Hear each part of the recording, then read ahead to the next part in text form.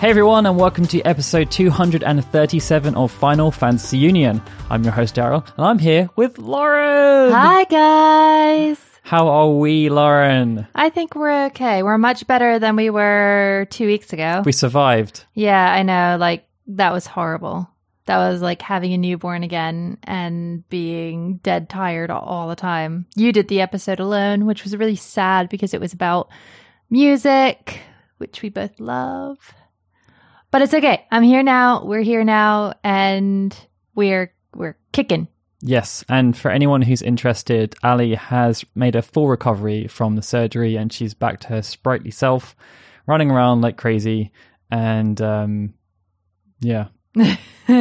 Back to normal. Back to normal. So for today, we thought that since it's our last episode of the year, sad, we're going to do a year in review to talk about everything that's happened this year and just recap on everything, because it has been a crazy year for the Final Fantasy franchise with new game releases, announcements coming out of everywhere. And we just wanted to just reminisce, I guess, throughout the year, talk about some of the stuff that's happened and kind of what we're looking forward to next year. Yeah. Before we do that, though, it's time to do our shout-outs for our executive producers on Patreon.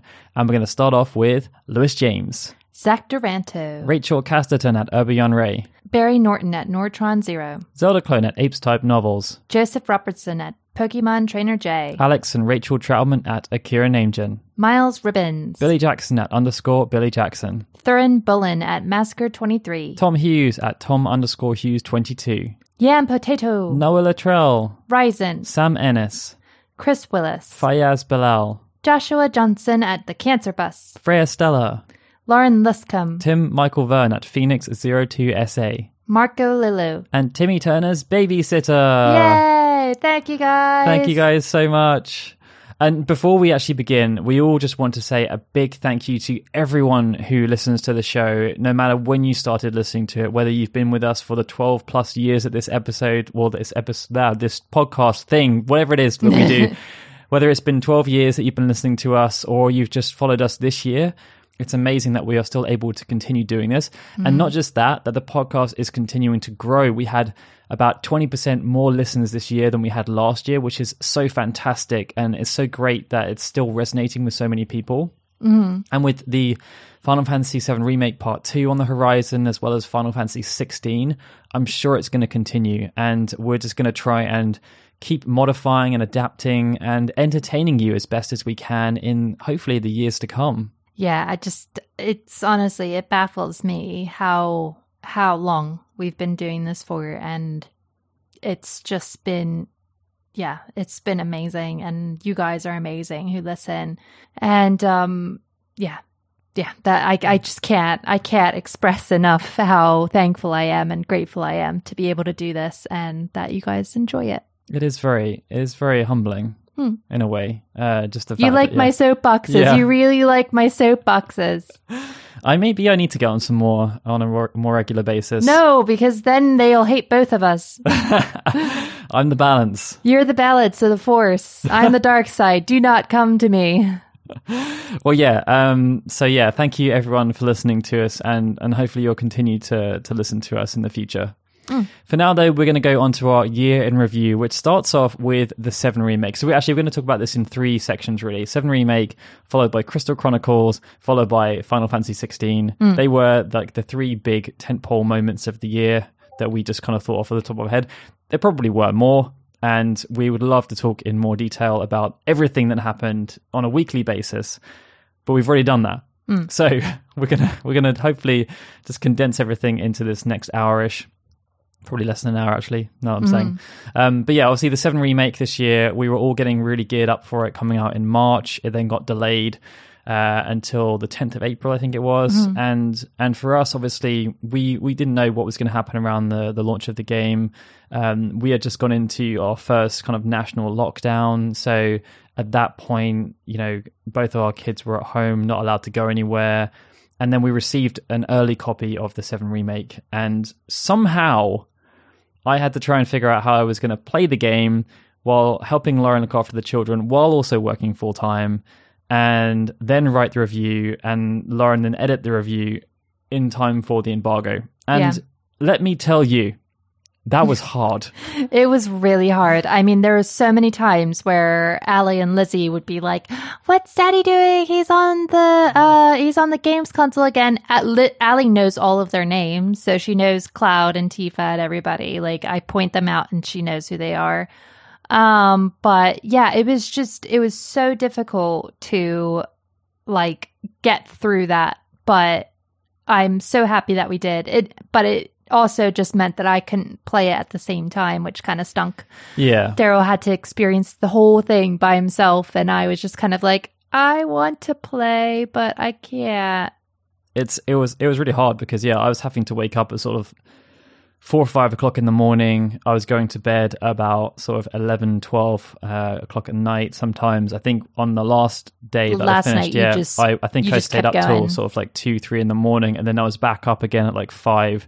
I mean, 6 o'clock at the latest, because that's when the girls were waking up. Yeah. And then, like with like 3 or 4 days of sleep deprivation, I then had to try and write the review and make it coherent. And then we also decided that we were going to try and do a more kind of stylized review than we did for Final Fantasy 15 and Dissidia. No, we didn't even do a review for Dissidia.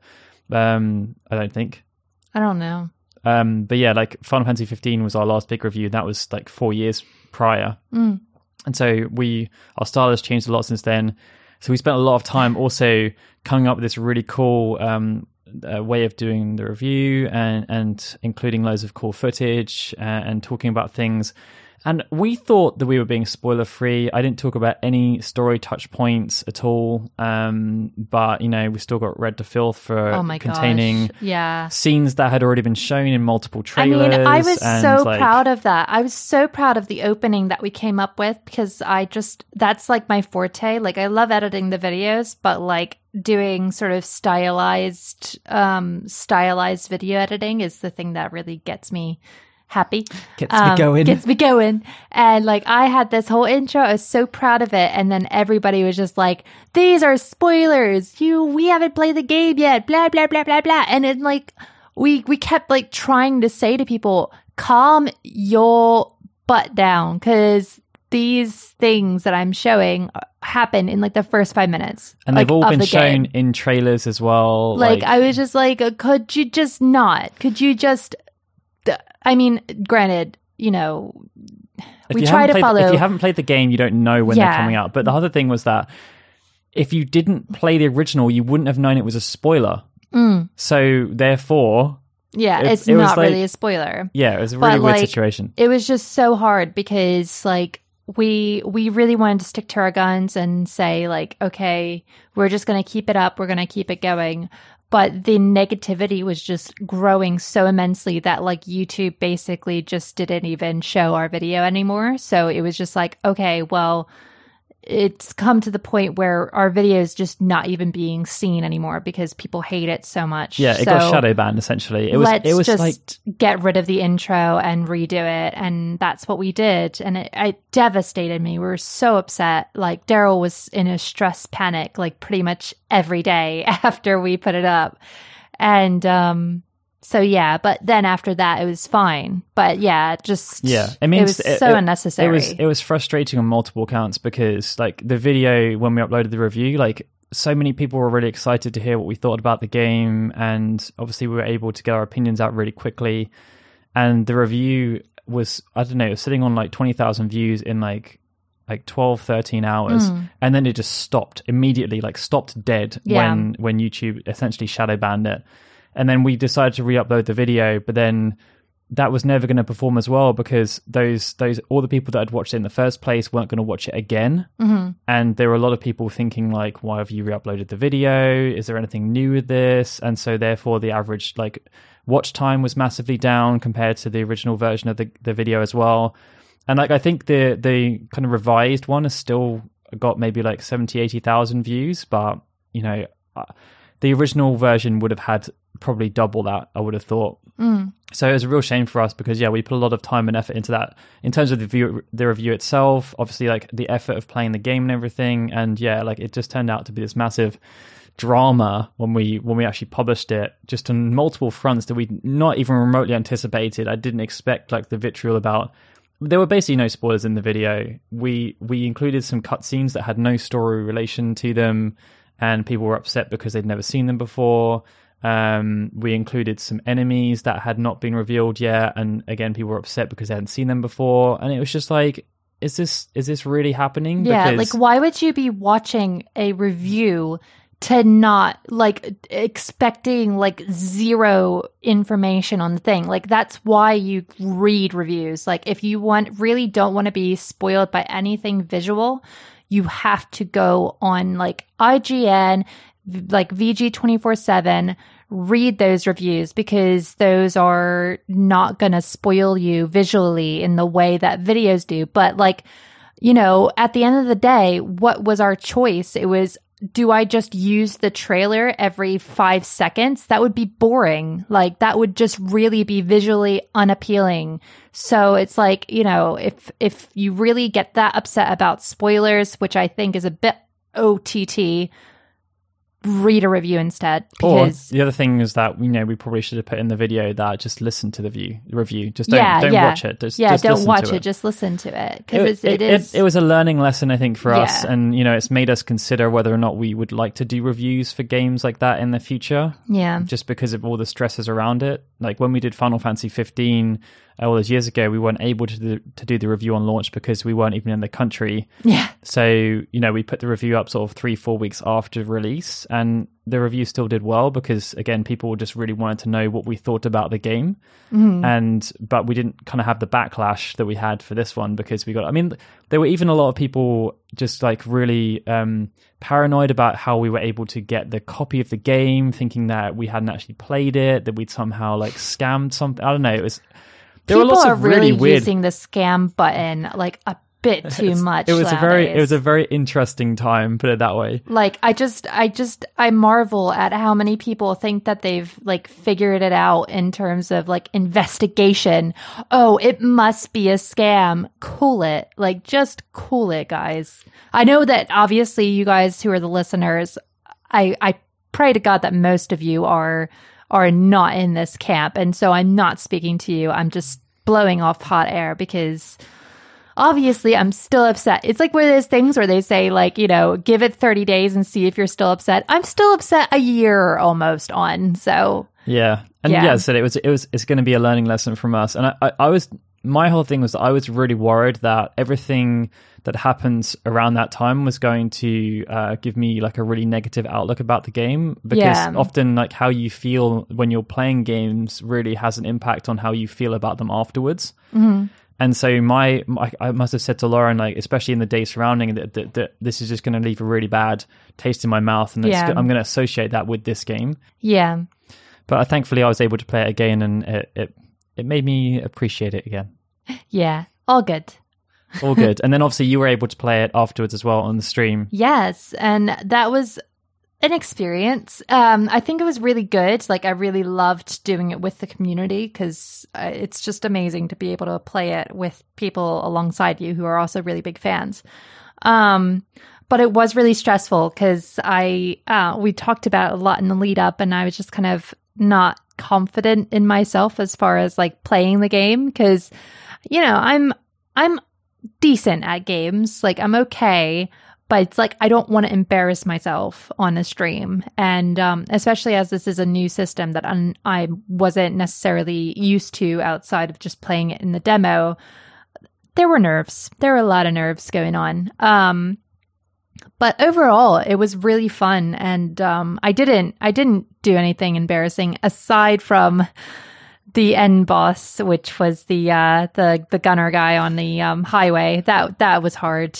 But there again, in my defense, it was very late at night, and it was just at the end of the stream, and so I just my brain was shutting down for the night. I think it was an interesting one to start off with as well, because we were still really new to the live streaming process at that point.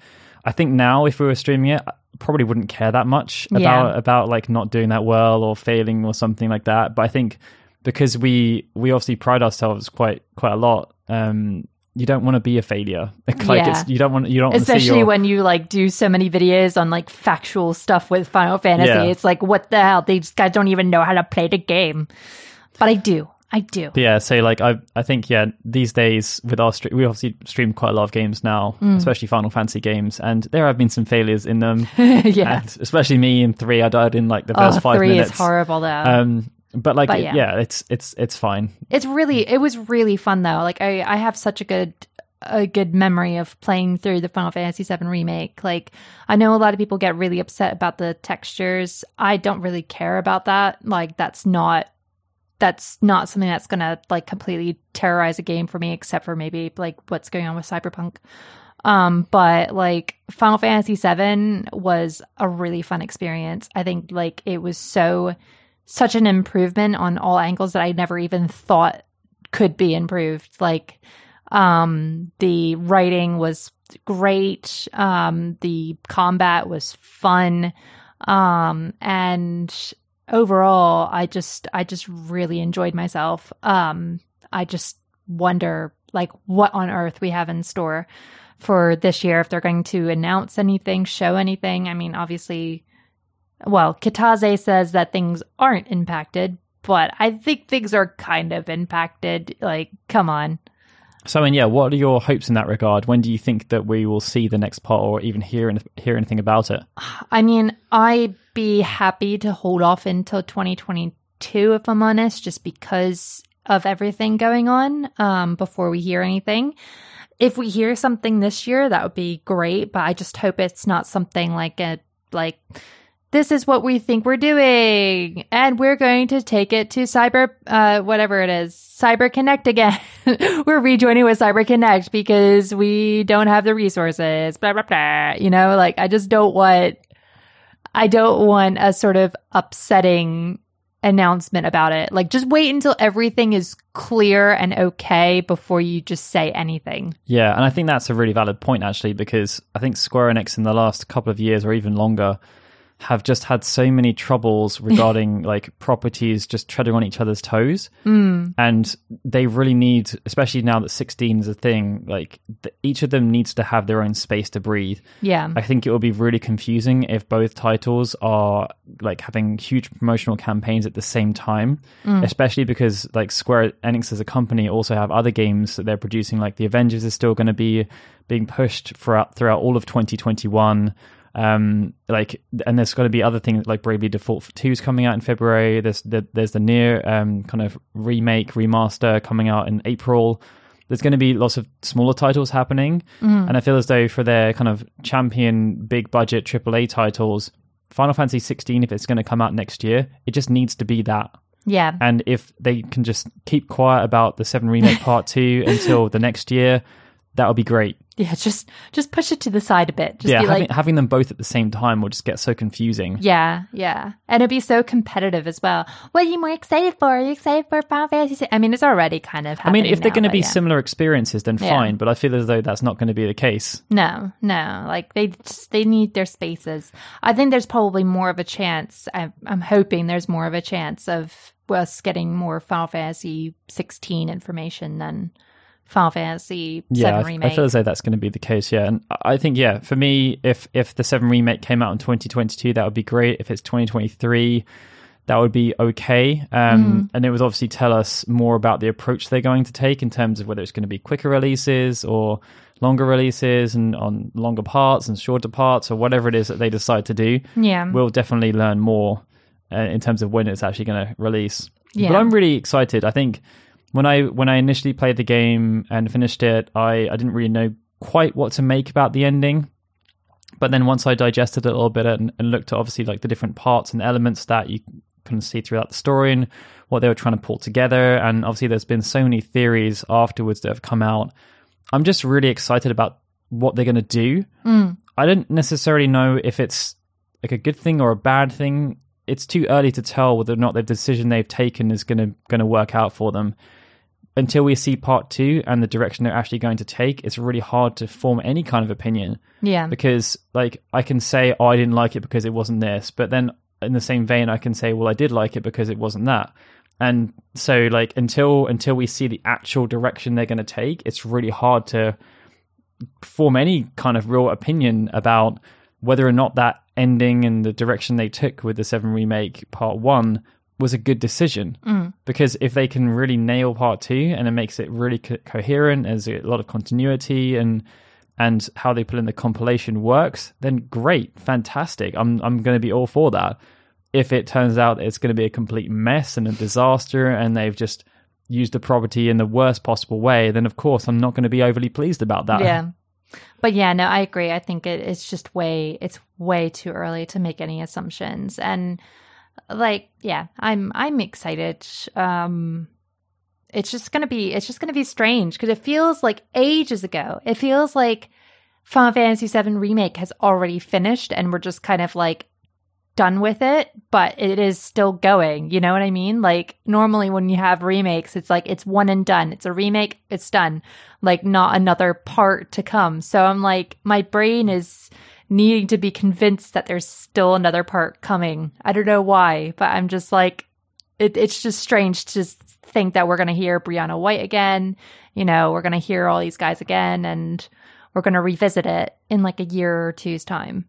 Yeah, it's going to be surreal, especially because like based on what happened, we literally have no idea what to expect. No. I mean, you have Kitase in one point of in one interview saying, "Oh yeah, no, the next part's going to be incredibly like close to that segment of the original game." And then another side he's saying, "Well, yeah, we're going to just kind of explore things and expand things. It's going to be different." It's like what they've done in the day. It's like we just made like a load of decisions today. So let's go this way today because we've just changed the entire thing today. Yeah, and we know from the interviews in the Ultimania that Kitase was the one pushing for them to like make wholesale changes, like mess the whole thing up, and it's like shush, Kitase, shush. But I can understand because he's like, well, I already made this game. I know, but that's the biggest problem that Square Enix like seems to just.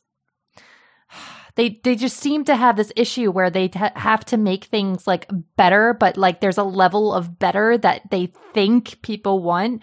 It's like we're learning it about when we do our streams. So we're streaming a lot of the PSP versions and the re-release versions of the older games. So many times we get comments saying this version is gorgeous. Which version is this? Like for Final Fantasy IV, especially, we're playing the PSP version, which is impeccable. It is gorgeous. It's still in the 16-bit, but it's just upgraded like just such a nice amount. That's all they needed to do with Final Fantasy IV. They didn't need to have this big shebang like 3D version or anything.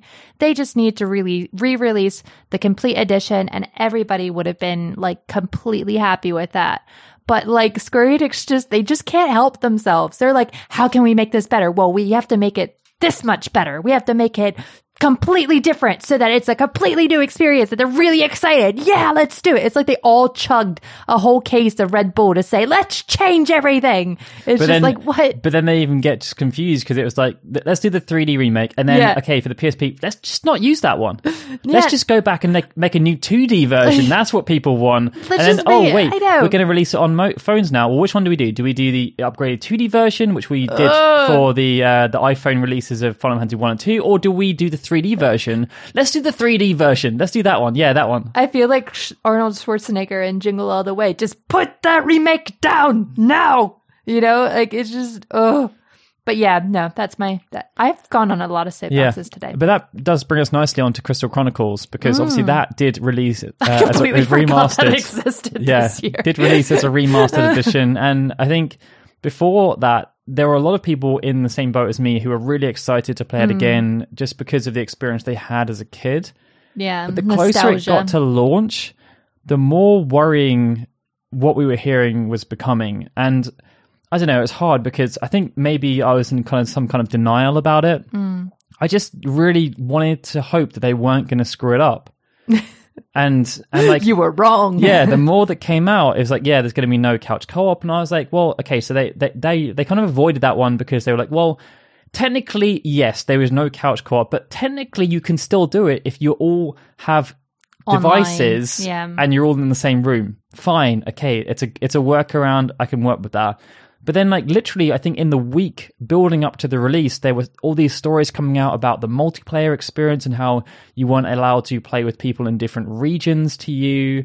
How, like, if you if you were playing multiplayer, then it would only be the host story that was progressed. No one else would progress. Like, a lot of the mechanics that were in the base game just became redundant or like just wouldn't work anymore because of the way they were doing it. And like, it was so weird how it was all coming out as well. Like the stuff about the region stuff was someone found, like they read the fine print essentially in the terms of service agreement or something, and it said about it, but it was really ambiguous as to the wording, and Square wouldn't make any statements on it because I guess they were hoping that if people didn't know the truth that they would still buy it. And if they did know the truth, then they would be put off. I mean, really, it's like low-key deception, isn't it? Yeah. Say nothing. Let people talk amongst themselves. Because, there were people like me who was hoping that it wasn't the way it was being discussed. And I was trying to... We were like actively trying to like calm people down as well, which is such a shame. Expectations and stuff. And obviously it kind of... We ended up with a bit of egg on our face because, you know, I said that the wording about the multiplayer stuff was really ambiguous and it could have been about certain aspects of the game. And in some ways it made sense for them to do that. But then when it actually launched, it turned out that it was as extreme as it probably could have been. In that, yes, unless you were in the same geographic location, you could not play with anyone. Yeah. And like a lot of people have friends that aren't in the same geographic location. Especially now. So yeah, it was just... It was like the perfect game to like release right now as well, which is such a shame. Like you think about the success of like Animal Crossing and stuff, you know, having online games to be able to play with people during lockdown was perfect. Like it would have been fantastic. But yeah, it's almost like they had problems with the game that they just didn't know how to, I guess, resolve or fix. I don't know. They really dropped the ball on it though. Yeah, and I guess from my perspective, it was just that they must have known that these problems were going to be encountered when they started working out and trying to figure things out. And they probably should have looked at themselves and just said, look, you know what? This is just not going to work. Yeah. Because one of the fundamental things of the game is that you play with your friends and you go through the game together. And what they launched with was an experience where, okay, I wanted to play with Lauren. Okay, we both do a dungeon together. And then we have to do the dungeon again because that's the only way that Lauren can progress with her story because she's not seeing the same story as me. And like, you know, you each have to make 8 villages in your village so you can make the most of all the resources and stuff. But like, you're never going to use any of them. Whereas in the original game, the villagers were all the people you were playing with. Like, they just messed up large portions of the game. They're really lucky that this wasn't that big of a title to do this on, though. Like, it's getting to be a habit of developers doing this, really. Like, well, it's just Square with their remasters. They just can't get them right. No, but I don't understand how. I don't understand why they keep, I mean, you know, why is that? I don't know. Like, it's just like they want to do it cheaply. It's like when you get like a cowboy builder who just comes out and like, I can do boilers. I won't give you a certification for anything. It's just like, it's so frustrating that a company that's so successful doesn't seem to be able to identify where they need to spend their money. Yeah, because you'd think that with Crystal Chronicles, it's using online infrastructure. They have experience with crossplay, like all these different things, but like they just couldn't get it to work. And I guess the other thing that's also sad about it is that the game was delayed for almost a year so that they could try and fix these issues, which they obviously identified earlier on, and which is why it couldn't launch when it was supposed to. But they still couldn't figure it out because essentially they just took, okay, we've got to make this game work on mobile devices. Why? Mm-hmm. Why does it need to work on mobile devices? It would have probably sold just as well on if it was PS4 or Switch exclusive. And that would have made it so much better, especially because they had Crystal Chronicles Lite, which then meant that most people didn't even end up probably buying the game. Yeah, and then like I wonder if they even solved the issue in Australia and New Zealand where the game just isn't able to play. You're not able to play it. I don't know if they have or not. There have been patches coming out where they've been trying to resolve some things, but it's generally been quite minor, such as they've just had a patch that fixes the fact that once you finish a dungeon, you can't stay with the party. You had to then reconnect to do another dungeon with the party member. So they've now fixed that. So at least you get a consistent party, but you still have to do both dungeons again, like to make sure the story progresses. As far as I'm aware, they may have slightly fixed that, but it just, it was not a great experience. And then I guess the sad thing is that it now means that Crystal Chronicles again is probably going to be resigned to like the back filing cabinet somewhere as a franchise that just has no chance of succeeding because it probably didn't sell very well. I mean, like, I know, but I hope that they don't use this as a justification for why they shouldn't do it in the future. Like, please, like, let me see that they've learned from this. Like, they've learned from the mobile games. They've learned from this. Like, don't just see it as, oh, well, we still made money, so we're just going to keep on doing things. I don't know if they did make any money. Well, at least they made money off of the, like, the mobile versions that people hated. But, like, you mean Crystal Chronicles in general? I just mean like remasters in general, like remakes in general. Like, just they've had a lot of chances to get it right and they haven't. Like, they need to change what they're doing. They need to hire some company that can do the work that they need done. And if that means that they have to go outside of Japan in order to help it, like, I don't know if they did go outside of Japan. Maybe I would be really curious to see how many copies it sold. In Japan, apparently it sold about 80,000 copies. So worldwide, it could have been selling about 200,000 or like between the 100 to 200,000 mark, which means it probably made them a good $3 to $5 million in return, and it shouldn't have cost them that much to make. So it probably still make them some money. But just reputation wise, like, the game got trashed. But they don't care. They don't seem. Well, what's the sad thing is that, I was really excited in the build up because I think the guy's name was Arakai. He didn't work on the original game, but he loved the original game, and he loved the original game so much that was his reason to join Square. Because he wanted to do it. And so, like, this was his chance to recreate, like, Crystal Chronicles based on how much he loved it as a player, to make it into something. And he got to work with the two guys that made it in the original sense to as kind of advisors. But then, like, I guess it just shows you that just because he really liked the game. And also, that was the other thing. He was from, like, the MMO team. So he should know all about online infrastructure and stuff. It just, like, it should have been really easy for them to make a remastered game that worked well and brought out the best qualities in the game. And they just couldn't do it. I don't know if they're still going to dedicate too many resources to fixing it just because of what it is, and they basically like threw it under the carpet, under the rug. But I think that Square Enix really needs to be careful because they're so certain that we are going to buy the games, and like, to a degree, we do really support Square Enix, but like, that's not going to last forever. They need to sort this out. Sorry, Square. Sorry about it. But either way, I still didn't mind Crystal Chronicles. Like, I didn't think it was that bad of an experience, especially because we got to play it on the stream. But I guess that's the thing, right? So if you weren't playing it with me and we weren't playing on the stream and we didn't have, like, the commitment to try and finish it, you probably would have given up with it. Yeah, 100%. Just because it was so frustrating.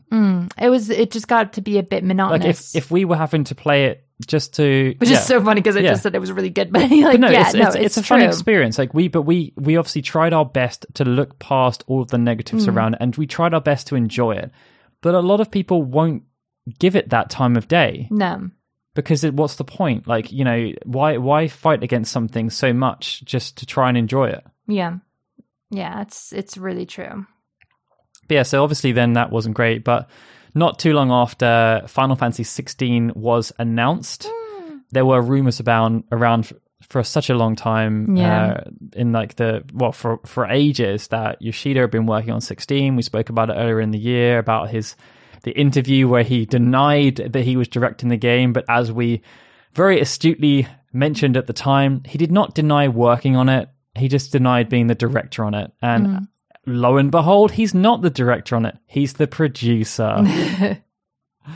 So yeah, obviously, like, yeah, it was supposed to be, the rumor is that it was supposed to be announced during the original PlayStation 5 reveal, but it actually got postponed. And the rumor it got postponed is that because it didn't look good enough. And when Sony were originally showing things off, they wanted to highlight games that were going to make it everyone really stunned at the graphical competency of the console.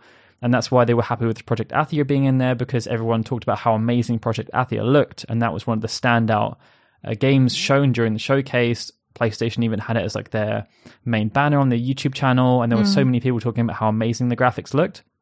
Which is really ironic because there's still people out there that don't believe that Final Fantasy 15 looks very good. And it's like, no, Final Fantasy 15 was one of the graphical showcases of that time, to the point where NVIDIA worked as partners with them to make sure that the PC version of the game, the Windows edition, was one of the highest technical like showcases of gaming at that time.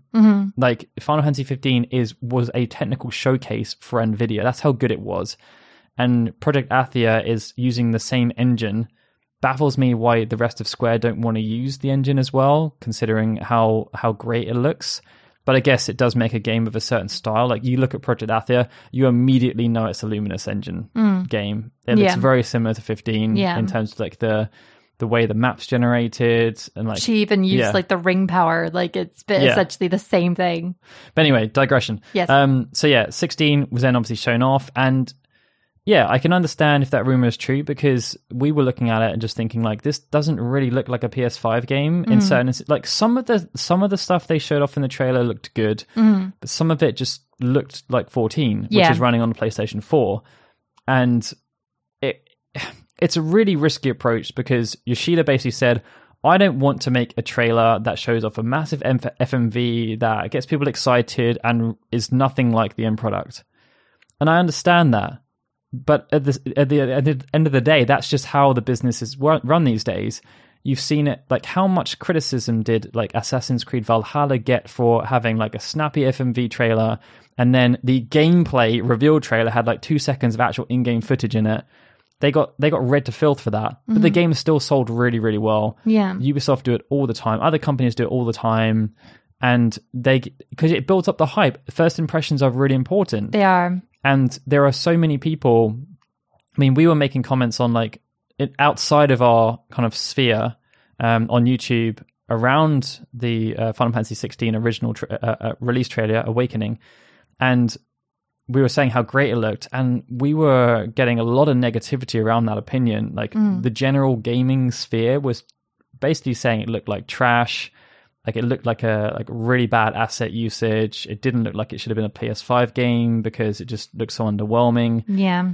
And that's going to stick with them. There's a lot of ground that they have to make up next year.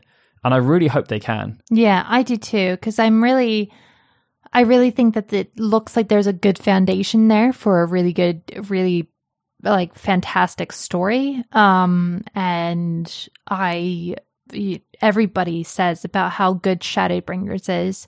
So yeah, but it is the thing, isn't it? It's like there's all these decisions that are being made that are just kind of they're just kind of hurting Square Enix's brand quite significantly. Yeah, because they've obviously gained the reputation now for being graphical powerhouses. That's what they wanted their games to be. But they've also got the like every game, like we said this the other week, like pretty much every game since they've become Square Enix has been in some kind of development hell. Yeah, and they obviously want to avoid that this time. And that was the other reason, like Yoshida wanted to show that it's on track, that it's actually really far along.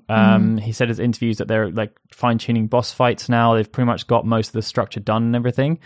So there is a good chance it will come out sooner rather than later. Yeah. And I think, with me saying they've got a lot of ground to make up, I'm saying that not as a Final Fantasy fan, but as more of a general gamer. Yeah. I think from what I've seen so far, if you're interested in the Final Fantasy brand, you have literally nothing to be worried about so far. They are pulling different things in from all of the franchise. You've got a really good team helming it. Yeah. And I think it's going to be a great, because for us, like, I don't know, for me, I don't particularly care too much about the graphics. It's a story that matters to me. If they can tell a really good story, they've got a really good cast of characters, and they've got really good music to go along with it. The presentation, I'm not too worried about. Yeah. As long as it's functional and like the gameplay is okay, the rest of it doesn't really matter to me that much. I just want to be sucked into the story, and I really hope that's the thing that they can nail. Because if they get that right, then they can have a really solid Final Fantasy game on their hands. I mean, I bet you there's so many people who would probably overlook everything of Cyberpunk 2077 if it just actually played right. Like, it would have just been fine with a sort of mediocre looking game that didn't crash 100% of the time and everything, you know? Like, but yeah, it is the thing, like, trying to get new people in, like, we can tolerate a lot as Final Fantasy fans, but general populace just can't. Yeah, because they can only buy a certain number of games a year, especially as the price of games is going up now. Yeah. So there's a lot of decisions that they need to make around those kind of things. Yeah. Like, you know, especially when it comes out, there's probably going to be another couple of AAA games coming out in that quarter. And so they're going to have to make decisions. You know, it's also going to be, if it's coming out next year or the year after, it will decide as to whether people want to buy the PlayStation 5 or not, because it's going to be an exclusive on the system. So it should technically be a system seller. But if people aren't excited about it outside of our sphere, are they going to want to?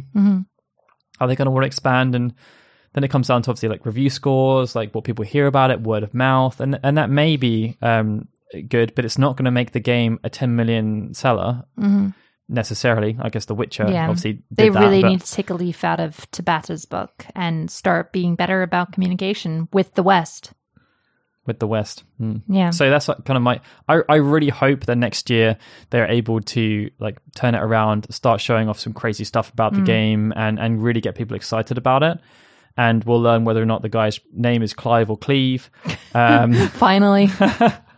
I really hope it's Clive. And yeah, like I'm really excited about next year, just because what they've shown so far shows a really deep appreciation of like Matsuno's work. They're obviously like ingraining the icons or the summons into it in a big way. It looks like there's a whole world that's going to have loads of towns. There's going to be loads of different places to explore, lots of like wider wars, which obviously makes for plenty of antagonists to appear. And we haven't really had, I mean, like Arden obviously was that, but like we haven't really had that kind of oppressive thing in the same way that we've had for some time. I guess like 6 was a really good one in that regard, but 9 had lots of kind of conflicts between the different regions. And I really liked going to like Alexandria and Limblum and like looking at the outer continent with like Medain, and like Oilvert and like Trino, like just going to all these different places and seeing all the different cultures and how they've been built out and stuff. And yeah, what about you? Like, is there anything you're specifically hoping or excited about for next year? Not necessarily. Like, I just, you know, it's hard. It's hard at the moment to be excited for anything, because it's like when we had our first kid, it's like, what are we excited for? I don't know. We're excited because we know the potential, I guess. We know the potential, but we also don't know, because they also have not done things very good in some cases. So it's like, I don't know. I don't know what's coming. I hope it's something good. I hope that 2021 will be a good thing for Square Enix, but you know, they got to work. Guts to work.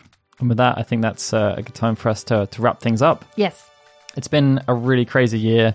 Thanks again for all of you who have joined us throughout. Hopefully you all have great festive seasons and celebrate whatever it is you're going to celebrate over the time. Hopefully you're in a position where you can celebrate with family members, but if not, then feel free to join our Discord. There's loads of people around that love the franchise. And we're going to be streaming on Christmas Eve as well. And Boxing Day. And Boxing Day. So definitely come and join us. We'll be in or around. So yeah, if you want to just spend some time with people that are into the same things as you and you just want to have a good time, then yeah, like definitely hang out with members of the community where you can. But yeah, until then, obviously check out all our old podcast episodes on the website, finalfantasy.com. But yeah, hopefully you guys all have a wonderful time, and we'll see you in the new year. The next episode will probably be on the 12th of January, but it may be the week earlier depending on how things go. All right, well, with that, it's time for us to say goodbye. Bye, everyone. And I'm Daryl saying goodbye. This has been a FinalFantasyUnion.com production. Bye, guys.